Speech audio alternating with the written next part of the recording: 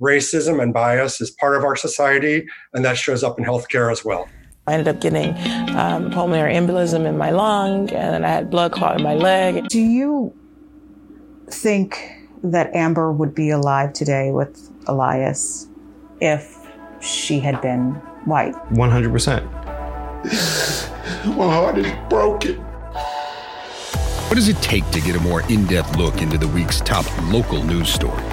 The Debrief brings you inside for a one-on-one conversation with our reporters every week, right here, right now. The Debrief. Welcome to The Debrief, everyone. And as we've been doing for our recent sessions, we are focused on the coverage of race and racism. We've been talking about it in our newscast. We've been talking about it here and how race and bias intersect with various aspects of society, trying to paint a fuller picture of the issues they've really always been with us, but of course they have surged to the top of the nation's consciousness with the killing of George Floyd and a number of events since then. But this week, Checky Beckford is focused on a particular issue, race and childbirth mortality rates. It's a powerful story. Let's listen to it. Even in his music, there's no escaping the grief. What wasn't there to love about her? Amber was just a phenomenal woman. What I liked most about her is how caring she was. Amber always had this motherly essence to her. And that only compounds the tragedy for Bruce McIntyre, who's still haunted by the words of a doctor on what should have been the happiest day of his life. The first thing that came out of his mouth was, "I'm sorry for your loss." Amber Isaac Rose, the love of Bruce's life, died in April during an emergency C-section, giving birth to their son Elias. I never got to see her hold him, play with him. I don't have no pictures of them two together, and that absolutely destroys me. But in the darkness, there is light. While raising Elias, Bruce has found a mission. I feel like the longer I wait to act, more families are in danger. More children are losing their mothers. More partners are losing their spouses. He's fighting to change this chilling reality that in the U.S., Black mothers are 3 to 4 times more likely to die in childbirth than white mothers, and 60% of those deaths were preventable.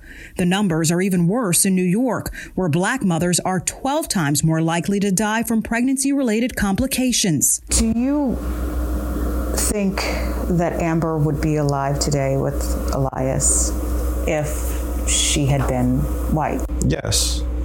100%. Amber would definitely be here if she was white. Bruce says it was a failure by doctors at Montefiore Hospital to diagnose Amber with a condition called HELP syndrome, a complication of high blood pressure. Amber, healthy and 26 years old, sensed trouble, tweeting soon before her death, "Can't wait to write a tell-all about my experience during my last 2 trimesters dealing with incompetent doctors." Within the medical system, there's been this repetitive pattern to where when it comes to African American women, valuable information is failed to be delivered. Of course, we have to look at society, and racism and bias is part of our society, and that shows up in healthcare as well. The New York State Health Foundation found it's a chronic condition, noting implicit racial biases by healthcare providers have been associated with less accurate diagnoses, curtailed treatment options, and worse clinical outcomes for minority patients. Other studies show higher income and education levels make little difference. Black mother with a college education is 60% at 60% greater risk for maternal death than a white woman with less than a high school education. Celebrity is no insurance either. I ended up getting pulmonary embolism in my lung, and then I had blood clot in my leg. Tennis star Serena Williams had a life-threatening scare after the birth of her first child and says she felt disregarded by doctors. Citing racial disparities, she said, "I hope my story can inspire a conversation that gets us to close this gap." My heart is broken. It is broken. For Dennis Semple in Rishima, Washington, that gap is an abyss. They still don't know why their 26-year-old daughter, Shayeja, died at Woodhull Hospital while giving birth. I'm like, what happened? What went wrong? I was there to see my daughter pass away, no fault. She has to see their daughter born and die. Oh my God. Woodhull Hospital wouldn't answer specific questions about Shaisha's death, but in a statement to News 4 offered heartfelt condolences and noted the persistently high rates of maternal mortality that disproportionately affects people of color is a grave national crisis. We need to listen to moms. We know we need to address implicit and explicit bias. We know that we need to address the root causes of social inequities that impact health. They need to understand that we're not statistics. We're people with families. Bruce McIntyre wants more answers, too, about Amber's death. Montefiore Hospital also declined to answer specific questions, saying any maternal death is a tragedy and highlighting the fact its mortality rate is lower than average. If Amber would have received standard care, she would be here.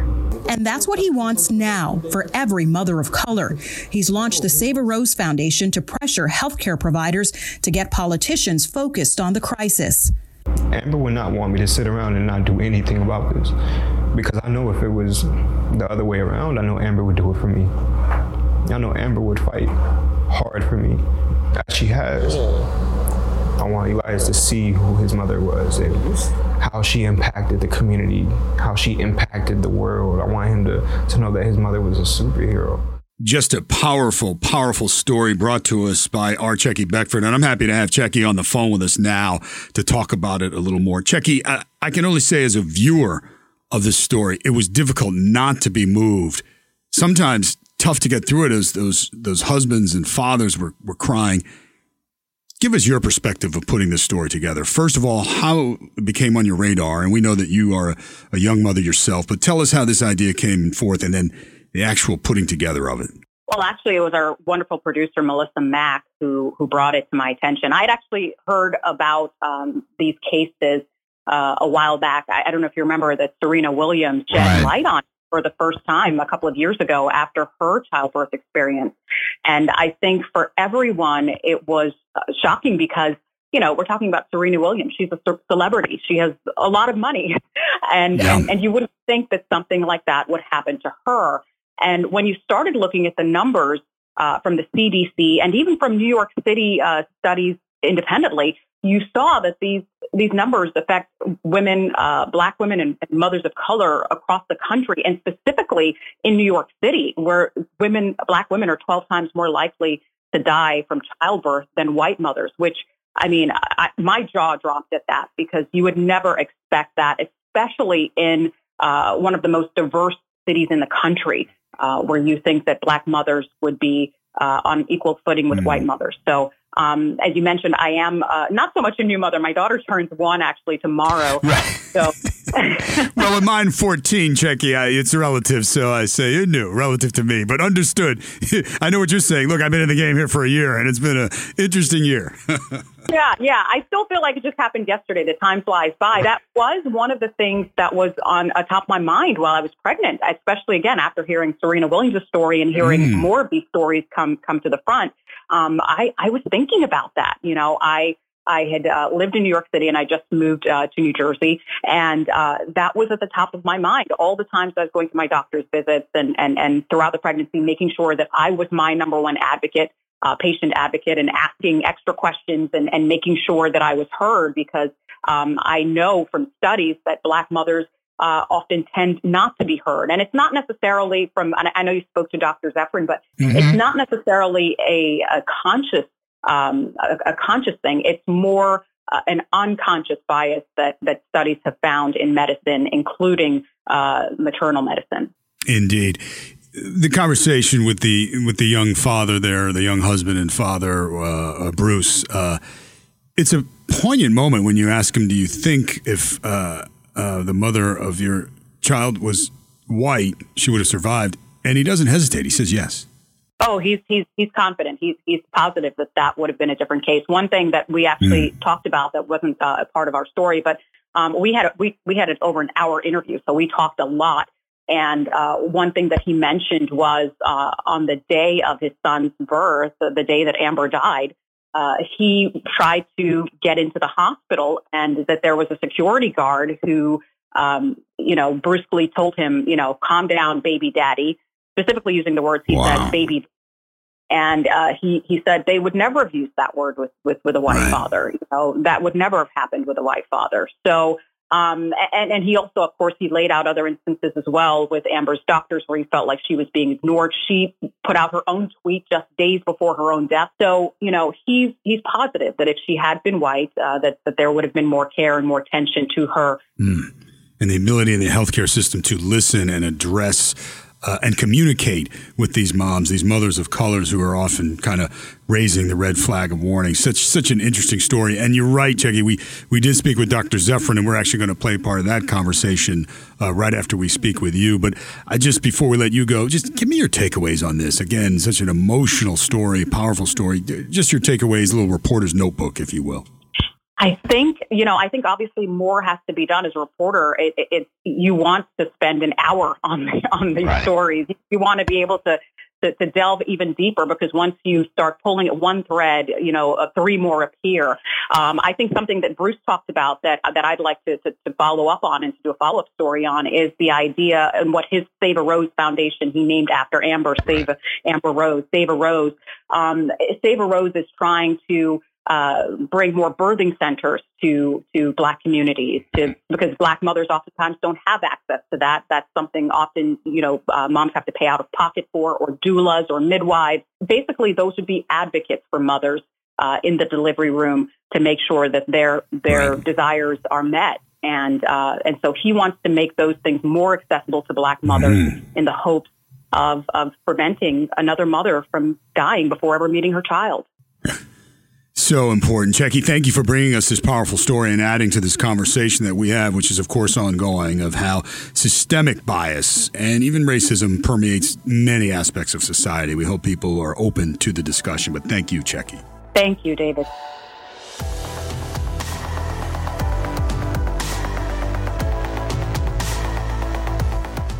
We're going to take a closer look with the doctor that Checky interviewed. We're happy to have Dr. Lori Zephyrin with us today, an OBGYN. Dr. Zephyrin, thank you for being with us on what is such a sobering topic to talk about. When we try to have this conversation with people about systemic bias, inherent racism, and how it affects various aspects of society, on the surface of it, some people may say, I don't get it. How does this happen? So take us through what happens perhaps in the healthcare system that we get to a point where 3 out of 4 or Black mothers die at a rate of 3 or 4 more times than white women.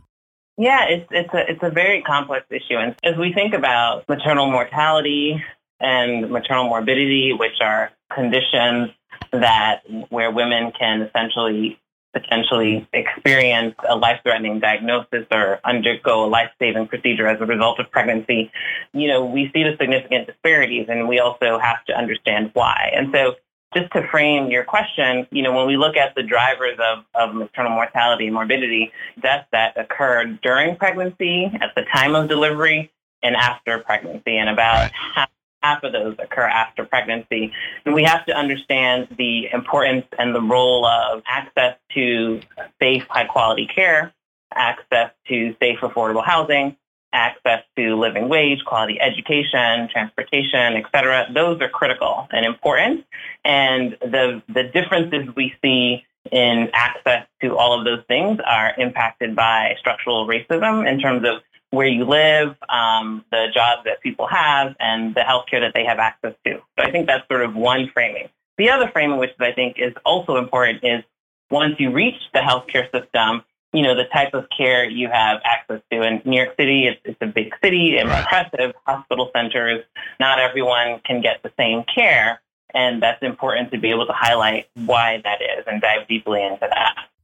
So, Doctor, from your own experience, I mean, you know, we talk about these overt acts of racism or these clashes, for example, when we talk about confrontations between police officers and African-American men and whether race is overriding that and they end so horribly. Are we talking about a healthcare system or doctors that are overtly treating Black women differently than they would white women?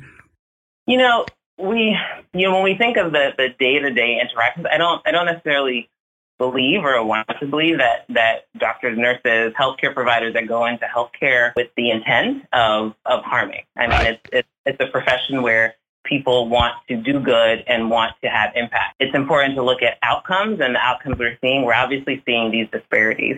And we do know that, Black women, compared to white women, are more likely to report being treated unfairly and with disrespect by providers because of their race. We really need to understand the roots of that, right? And so there's a lot of work addressing implicit bias and to be able to address everyone's unconscious bias.